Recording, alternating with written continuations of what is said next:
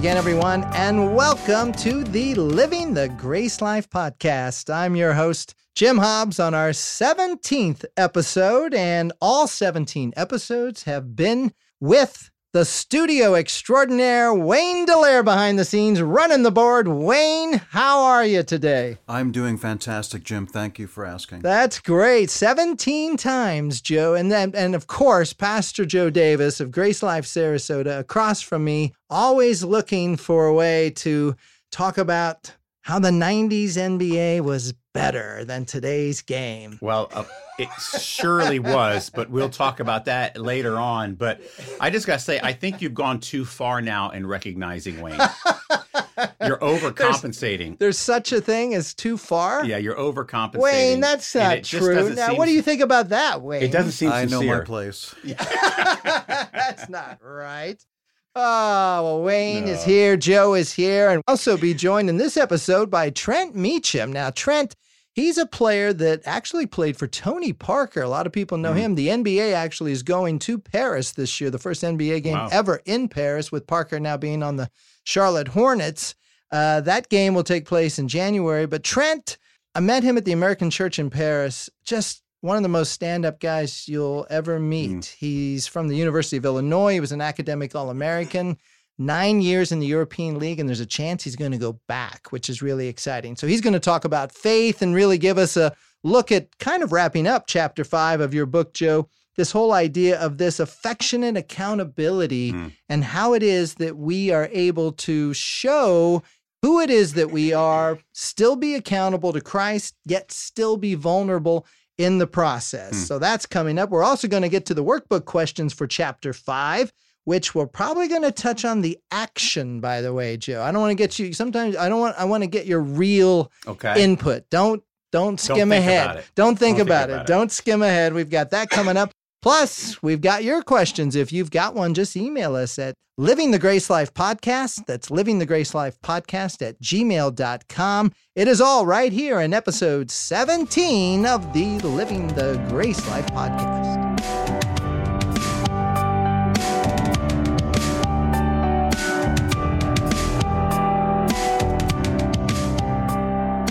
Well, Joe, with the NBA Finals here coming up, we have with us on the line to wrap up Chapter 5 of your book, The Grace Life, What Philippians Teaches Us About Loving One Another Relentlessly. We've been talking about practicing affectionate accountability, and truly, I couldn't think of someone who would be better to have with us for this conversation than Trent Meacham. Now, Trent was an academic All-American at the University of Illinois, played European basketball for 9 years, was actually the MVP of the French League Cup for a team named Nanterre. Trent, you may not know this, but you might have heard me. I was shouting. You were on the bench with about 5.5 minutes left in that game, and I was shouting at the top of my lungs, "Put in Meacham!" Trent was the MVP of that game. He played in the French League, and a great buddy of mine that I got to meet at the American Church in Paris, and great father and 3 kids, beautiful wife, Teresa. Trent, how are you today? I'm doing great. Appreciate you guys having me on. And Jim, I couldn't hear you during that game. She was next to us, I think. My wife did confirm your courtside antics, so I appreciate that support. Don't feel too special because he does the same thing at church. No, that's put not Joe true. in. They want me to preach. Put in Joe. He does the same thing. Well, I had the right plan there. So, well, Trent, I tell you, it's been a joy to watch you both on and off the court. And just, I think, let's start because in Joe's book, there's in chapter 5, he's talking a lot about what he calls affectionate accountability, which we've already gone through certain things like restless affection and humble love. And for you as a basketball player, you're always involved, it seems like, with, in terms of athletics, there's always the spotlight, there's always the media, there's always the attention, all kinds of things that you guys would deal with that maybe the average person doesn't. How would you, in terms of looking at something, living your life a certain way with accountability, but not having that accountability as like a burden, but really wanting to live that? Like, was that hard? And did you feel sort of separated and different from maybe some of the other guys who maybe didn't feel that they had to were called to live that way? Yeah, that's a great question. This is everyone's favorite subject, right? Accountability. But I think we need accountability is essential for us to be our best. Just based on our own, just going at it on our own, by our own willpower or whatever, you can only go so far, and we're all weak, and so we need others around us to kind of push us and keep us in place. And I think as an athlete, you just got to be more aware nowadays if you're doing anything that's somewhat in the spotlight, and people see everything now with everybody's got to record, a camera on them and with social media. So I think just if you're in the spotlight or in any way in the limelight, you just have to be more aware of kind of what you're doing at all times, really. And then I think even as a Christian, I think we're held to an even higher standard, and it's not something we have to do, but it's something that we want to live a life that's honoring to God, and that's where there's an accountability that's just inherent because of social media and whatnot. But when we can have other people come alongside of us and help us and help coach us along, that's what really I think takes us to the next level in any facet of life. Trent, this is Joe. I have a question for you about accountability partners, people that maybe held you accountable in your career as a player. Did you ever experience a time where somebody tried to hold you accountable, but you didn't really know them? They hadn't earned the right, and maybe they were being a little aggressive.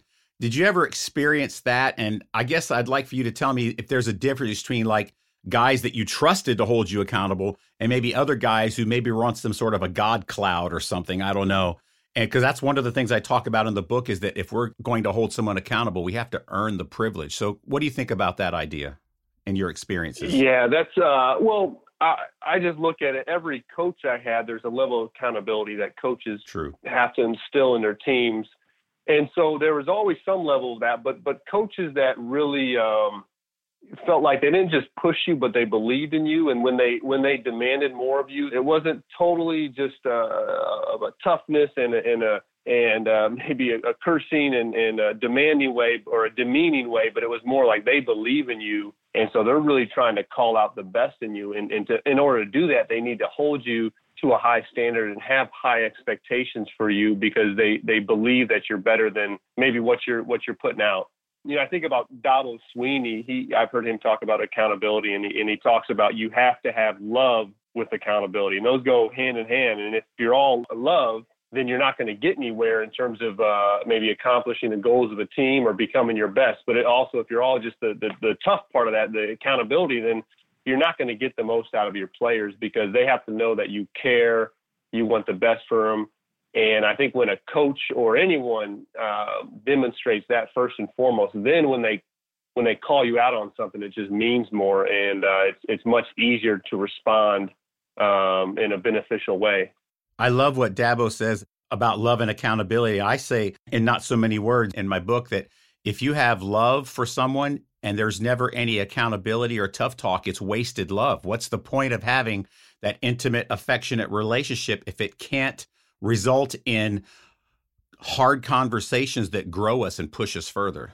I love that. Yeah, that's good. I mean, I think I'm a young father. I have twins that'll be 3 here in August, so I've just been at it for a 7-month-old too. But I've just been at it for not even 3 years now. But and I love I think about how much that's going to be a recruiting nightmare for you. And that's going to be a recruiting nightmare for you when you're in high school.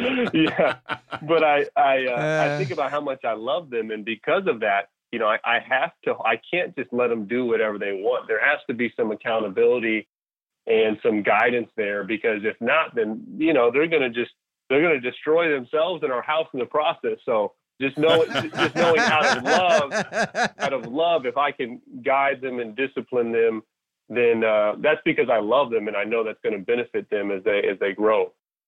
Yeah, you were kind of, as you went through your career, Trent, starting off there in Europe and kind of learning the ropes, and then all the way through to where there was a point with a team in Lyon called Asvel, owned by Tony Parker. You were the captain of that squad. How does accountability and even leadership change in that aspect? Because Joe talks in the book about vulnerability, but as a leader, as you've kind of worked your way through an experience type of arc, do you have to change kind of the way your accountability and your vulnerability looks going from, okay, I'm a young here just trying to figure out my way around European basketball to, hey, I'm the leader of this team. And really I'm going to have to, from an accountability standpoint, maybe be something else that I didn't think that I was going to have to. Did you have to kind of reconcile that as your playing career went on? In that regard, in some ways, I feel like I was always a leader, although it may have been a little bit more lead by example type of guy. And I think that's where it starts. If you don't have the example, then your leadership isn't probably going to go too far. But as I progressed, I think just realizing the importance and the power in being able to be a little bit more intentional in the words that I speak, or not just having a self-focus in terms of, okay, I need to work on my game and do these things to be my best. And hopefully that breeds into the other guys and they see the work ethic and they see the attitude and that helps them. But I think just being more intentional with having conversations, and a lot of that is one-on-one. I think we think of leadership typically being, standing in front of the group and giving a speech. But I think one-on-one, face-to-face, those are the conversations that can really go a long ways. And you mentioned vulnerability, and I think that can be something that really can be powerful when you kind of take off the mask a little bit, and that can just open up and show a level of care that can lead to really deep relationships that are full of integrity and openness, and then then it's easier to be accountable, I think, in those times. Yeah, that makes sense. Can you be vulnerable with your faith? Like, I know Jonathan Isaac, the player for the Orlando Magic, he's an IMG product, came out of here, Bradenton, just up the road, my son playing at IMG now. And so they've gone to see the Magic play. And so Isaac goes, he actually preaches at a church on Sunday, invites the whole Orlando Magic team, and not one showed up. And he said in the pulpit there, he's like, I invited them all, and if they're going to come or not come, I can't do anything about that. I wish they were here. I wish they'd support me. Is faith and your Christian values, your belief in Christ, is that something you feel like on a team you're allowed to be vulnerable about, or is that off limits? Our Christian faith is essentially a worldview, and that's kind of the lens in which we see everything, and hopefully how we respond to things. So whether we're outright preaching the name of Jesus or not, hopefully that message and the truths are evident in just how we go about. And I think to be ready and to be willing and to have those conversations where we are open and vulnerable in ways is what we're called to do. But it starts with just those relationships that we're building. And I think, like I said, that's in some ways, faith it's essentially a worldview. So that's how we operate. That's how we live out our lives. And we're called to plant the seeds, but we're not the ones that we don't have control over, how they, the results of those seeds that are planted. Sure. Makes sense. I mean, it's really interesting to see just how a lot of these players, it's such a different world that they live in, and trying to reconcile your family and being able to stay. It's happening at such a young age now, too. I just saw one of the top players is going straight to Australia to play ball. What do you think of that, Trent, where players are now skipping? I mean, it used to be you go 4 years. Then I think Larry Bird was the rule, maybe 2 years. And then now it's not even just one and done. It's none and done. Does that make it hard for these guys to really? I think handling successes can be more challenging than handling failure at times. And when you have success and you have money and you have opportunities, you have so many people coming at you, and to have that at a young age is just tough. And whether you go to college or not, you're going to have different things come at you that just you can't prepare for. Your professors can't prepare you for. And unless you have a really solid group of people around you that you can trust, it's tough. Life is tough, and success can be really tough too, in unique ways that just not many people can relate to.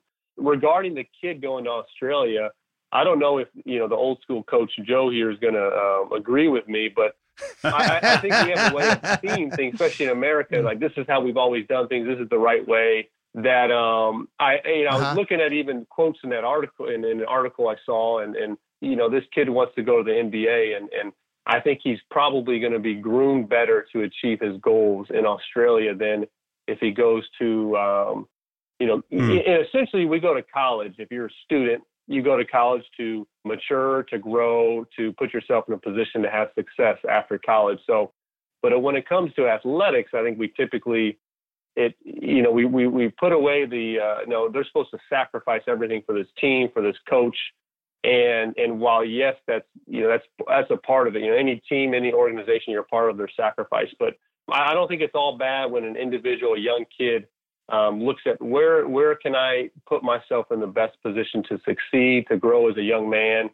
And if he felt that's the best to be as a pro in Australia, and I know that situation, that league, just because my brother-in-law has played there for almost a decade, I don't think it's a bad option for him. I'll say that. I think it could be very beneficial in some ways that college wouldn't prepare him. Yeah, now I can see how that would be the case. I know Andrew Bogut, who came over from Australia with the Warriors. I just heard an interview today with Looney, who is the big guy also for the Warriors, the backup to Cousins. He talked about, and maybe you can add on this, Trent, from a faith perspective. He said last year, his first year, he was really nervous. He actually, so here's an NBA guy, a huge guy. Mm-hmm. He didn't have belief, he said, in his game. He could not, when he went out there, he played, but he had no belief that he could even do this because he'd never done it.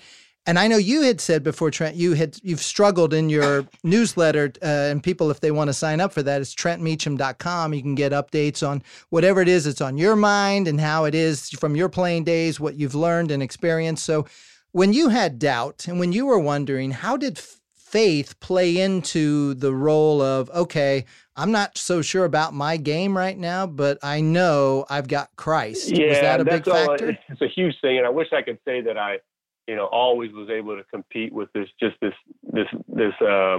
belief that, hey, I'm a child of God first and foremost, and I can just go out there and have fun, enjoy it, and be my best. But it's tough when you're doing something where it's hard for it not to become your identity, and because not only is it something that you've been working at your entire life, but everyone else knows you as an athlete or a basketball player, and so that's what the lens other people see you through. And it's tough to kind of disassociate from that. And the problem is when that's your identity, then if you lose, you're a failure. You win, you're a winner. And that's just a scary, that can be a depressing and roller coaster life to live. And I've been there some ways for sure. As I progress, I think just understanding our worth, our value doesn't come in what we do. But that's in who we are as a child of God. And I think the more I could embrace that, then it just allowed me, it kind of freed me up to play with more confidence. When we're playing out of fear or doing something, making decisions out of fear or hesitancy, we typically don't make the wisest choices, or we play it safe, and usually we don't, you don't play as well. So that was a process for me throughout my career, and something that I'm still going through and learning that what I do is not who I am, but that's a tough one. So Trent, I have a couple of very important biblical questions to ask you. There's only one way to answer. You can't have any explanation. Okay. It's just I'm going to give you some choices, and you have to pick. Okay, Larry Brown or Chuck Daly? Oh, Chuck Daly. Not bad. Michael Jordan or Kobe Bryant? Jordan. This guy's smart. Okay. Karl Malone or Kevin Garnett? Ooh, that's a good one. I'm going to go with Kevin Garnett. That's a tough one. I like that. You're 2 for 3. Okay. These are players and coaches for those out there who may not know what Joe has just done here. Pat Riley or Popovich? Pop. He's a Hoosier. He's a Hoosier. Pat Riley in the 80s or 90s, but in today's world, I think Pop is he knows how to connect with people better, I think. We said no explanation, but since you opened it up, Pat Riley did it as a coach and as a general manager. Okay, moving on. Okay, I'll give you that. LeBron James or Magic Johnson? Oh, that's a tough one. LeBron. His longevity, I think, does it for him. I could argue, but I won't. But that's pretty close. And the last one, Duke or Carolina? Oh, wow. That's tough. That's really tough. I'm going to go with Duke. You just left that area. Yeah. I'm going to go with Duke. You didn't do badly. And I think it just, this is a carefully crafted list of questions to prove that you're actually more old school than you're letting on. That's the biblical analysis of that by Joe. It's a pleasure to meet you, Trent. Thank you so much for participating today. Trent, yes, it's awesome to have you here on the show. I know that you've got your newsletter for people that still want to stay out there. Do they just go to TrentMeacham.com, or how do they sign up for that? Yeah, they can go to, that's my website, and they can go to that and register there. That's just a bi-monthly newsletter that I've been putting out, just sharing some of my experiences, some of my struggles, things I'm learning. There's some faith stuff there for sure, but in terms of performance and teamwork, leadership, so something I've enjoyed doing, just kind of seeing what resonates with people and how I can hopefully encourage some people in that process. Sure. I love it. You never know who's going to be on there. Tony Parker, Tiger Woods was on one of them, so another one. So it's been great. Well, Trent, thanks so much for joining us. And I tell you, and I'm serious here, when I read this chapter on affection and accountability, the person I think of is you. It reminds me so much of the ability that you've had to live your life with purpose, regardless of what's happening on the floor. And I think what makes you really real is the fact that you admit you struggle in your brokenness, that you don't have the answer to. Sometimes you're not sure what it is with your abilities, and that just bleeds into it. That is the answer almost. You don't have a fix for everything. And I just think that's so refreshing to hear in today's world of top 10 ways to fix everything. Thank you, Trent, so much. I appreciate it. Thanks, brother. Trent. We really appreciate you. I appreciate it. You guys have a great day. Talk to you soon. All right. You too. See you. Thanks.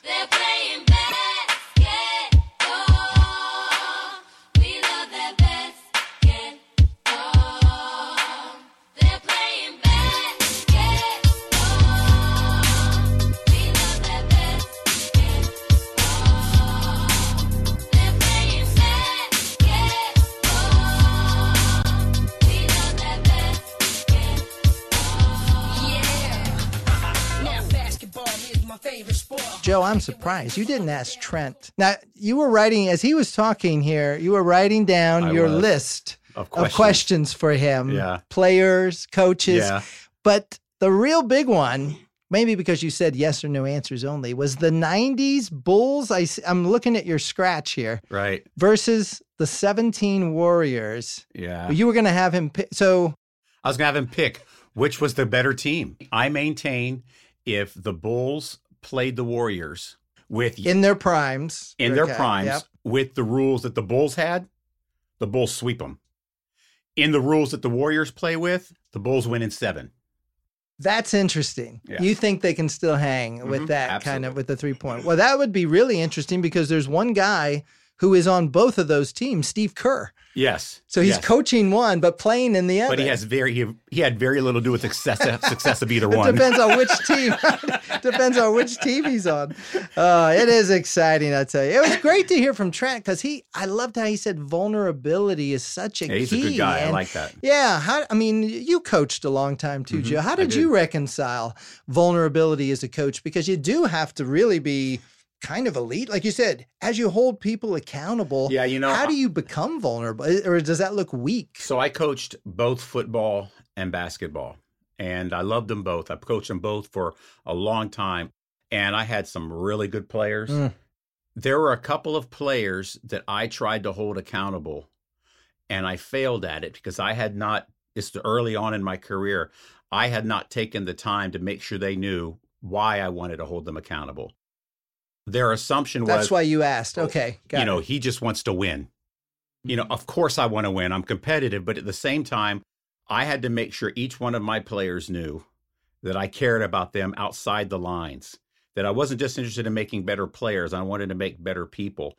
And I didn't really learn how important that lesson was until about 3 or 4 years into my coaching career. And it really transformed the way I interacted with my players. And I always could point to a time in the season, at some point in the season, where God just really broke my heart to fall in love with a team. I coached, dozens of different teams. And at every point in the season, there was a moment where, man, I really love this team. It usually happened, in the first quarter of the season. Sure. It wasn't during camp when they're complaining and it's hot and I'm nervous and I'm scared we're not going to be prepared for game 1. But that moment was really important. And I wanted to make sure my players knew when that happened. So I would remember after about the third or fourth season, it would happen during a practice or something. It would click. I said, man, I love these guys. And I would gather the team together at the end.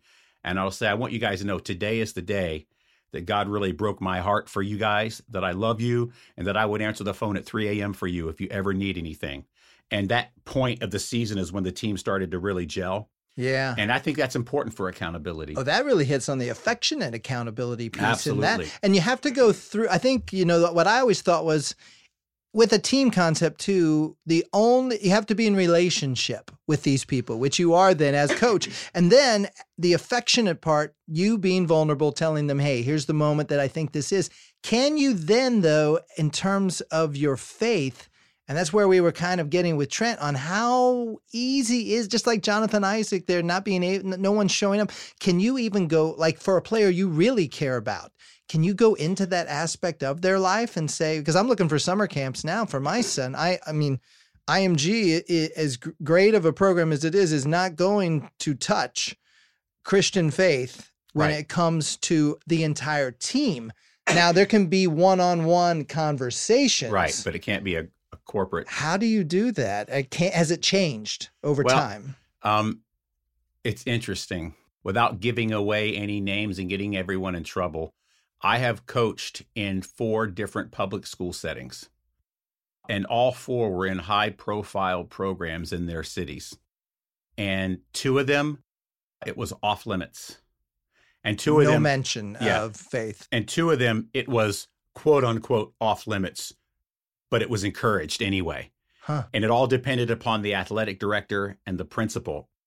And so what I found was I had to learn, fortunately for me, most of my coaching career, I was supported by athletic directors and principals who bought into who I was as a pastor and a coach. And there was nothing, but I found that it's just something magical about sports, honestly, that even if you have a player who's not necessarily of any faith, even an atheist, they begin to embrace what other people believe. They don't necessarily believe what they believe, but they respect it more because you really just come together as a family. Right. And, fortunate for me, I had the privilege of most of the teams that I was involved with, they were always at least decent or very, very good.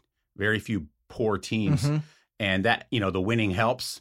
But I just found that I learned so much about being a pastor from being a coach. I would say 80% of what I learned about ministry, I learned coaching. Really? Oh, yeah. Not the exegesis of Scripture. Sure. But just dealing with a team, dealing with parents. Well, then let me ask, I'm going to ask you this workbook question. Think of someone in your life, this is page 71, who has earned the right to hold you spiritually accountable.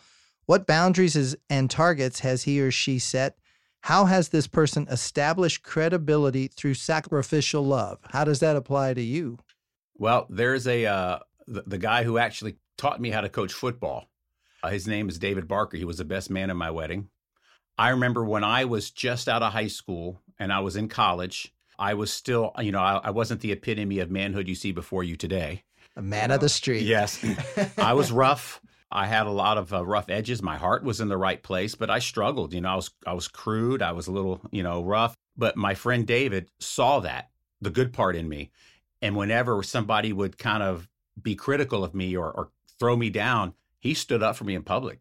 He says, you're saying that because you don't know Joe. I know Joe. I know what his heart is. I know what his intention is, and you're wrong. And he stood up for me one day in a public setting. And I was like, whoa, that surprised me. Wow. And he became my friend. And about 3 months after that, we spent a lot of time together, and we went on a scouting mission for the varsity football team. We were coaching the JV team together. It was a 2-hour drive to watch this other team play. And in that 2-hour drive, he took the opportunity to speak with me about things that I needed to work on in my life. And it was hard, but if I'm going to listen to anyone, it's going to be Dave. And you felt he'd earned the right. I did not even understand these concepts yet, Jim, but I listened to him because he by osmosis had earned the right. Right. And so I didn't think, one day I'm going to write a book on affectionate accountability, and Dave has really embodied that. So I'm going to listen to him. I had no idea. I'd never even read Philippians through at the time. And he had earned the right, and he transformed the direction of my ministry. He transformed the direction of my young manhood. And I was like 20 at the time. And it totally changed how I looked at the word, looked at people. It was the most formative conversation, this 2-hour road trip to go scout a team that ended up later kicking our butt anyway, because our scouting was terrible. But, it was the most transformational conversation I had with anyone. And it's because 3 months earlier, he was sticking up for me and defending me in front of people who were being vicious. Isn't that the impact that coaches and that pastors, like you said, that impact where someone is, well, think how biblical that is too. For Christ to come in and stand up for us, to stand in our place. Grace. Yeah. To say, I'm going to do this for you. You don't even have to go there. And because I believe and I love you. There's such an affection then that you then gave to your players. He was the head coach of that JV team, teaching me how to coach because I had a desire to coach. I wanted to coach. I loved football, and he taught me how to coach, taught me how to put together an offense. I was an offensive coordinator mostly and quarterbacks coach. He taught me all that. And to this day, whenever I talk to him, I remind him, for every bit of fruit I have in ministry, you've gotten a bite of it. To this day. I don't talk to him as much as I used to anymore. We get busy. He's married. I'm married, kids. But it was a huge impact because he had earned the right to have affection and accountability with me. And he took the time and he took action when he needed to right then. And he cared. Like I just think there's no substitute for that. Wow, that's great. Well, if you've got a question for us, be sure to email us at livingthegracelifepodcast@gmail.com. Joe, the last thing I want to ask on the action part of page 71, you say, ask God to show you how to earn the right to practice affection and accountability with others. Pray for God's grace to transform your heart and your fellowship so that you are abiding in love, not in death. What do you mean by that? Part of earning affection and accountability requires some creativity. You have to figure out, okay, if there's someone you care about and you feel like you want to develop an accountability relationship with them, I think it's a wise thing to pray, God, show me what this person needs from me to know that I'm their friend. Show me what I can do to show them that it's a two-way street, that it's not me above. Got it. But show that there's some level of trust there.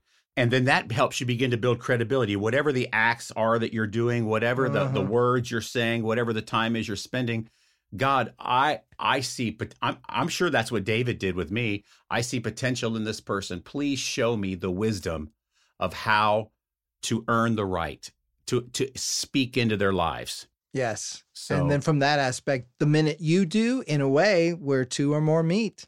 And to this day, now I'm not. Is there, right? It probably won't work on the street. Like if you're driving and somebody cuts you off, God, show me how to earn the right to hold them accountable. It may not apply. That may be the death part. That's right. That's right. So part of that. Yeah. So, that is our show for today. Joe, our next episode, we are going to look back at the first 5 chapters. We are at the halfway point of your book. We've got some stored up questions that we want to get to from all of those chapters. So on behalf of our studio man behind the scenes, Wayne Dallaire, the man who is in charge of Jump Dog Audio Productions, Pastor Joe Davis, and myself, Jim Hobbs, we want to thank you for joining us once again on the Living the Grace Life podcast. And remember, whatever you do each and every day, keep looking to Christ so he can keep you living the grace life.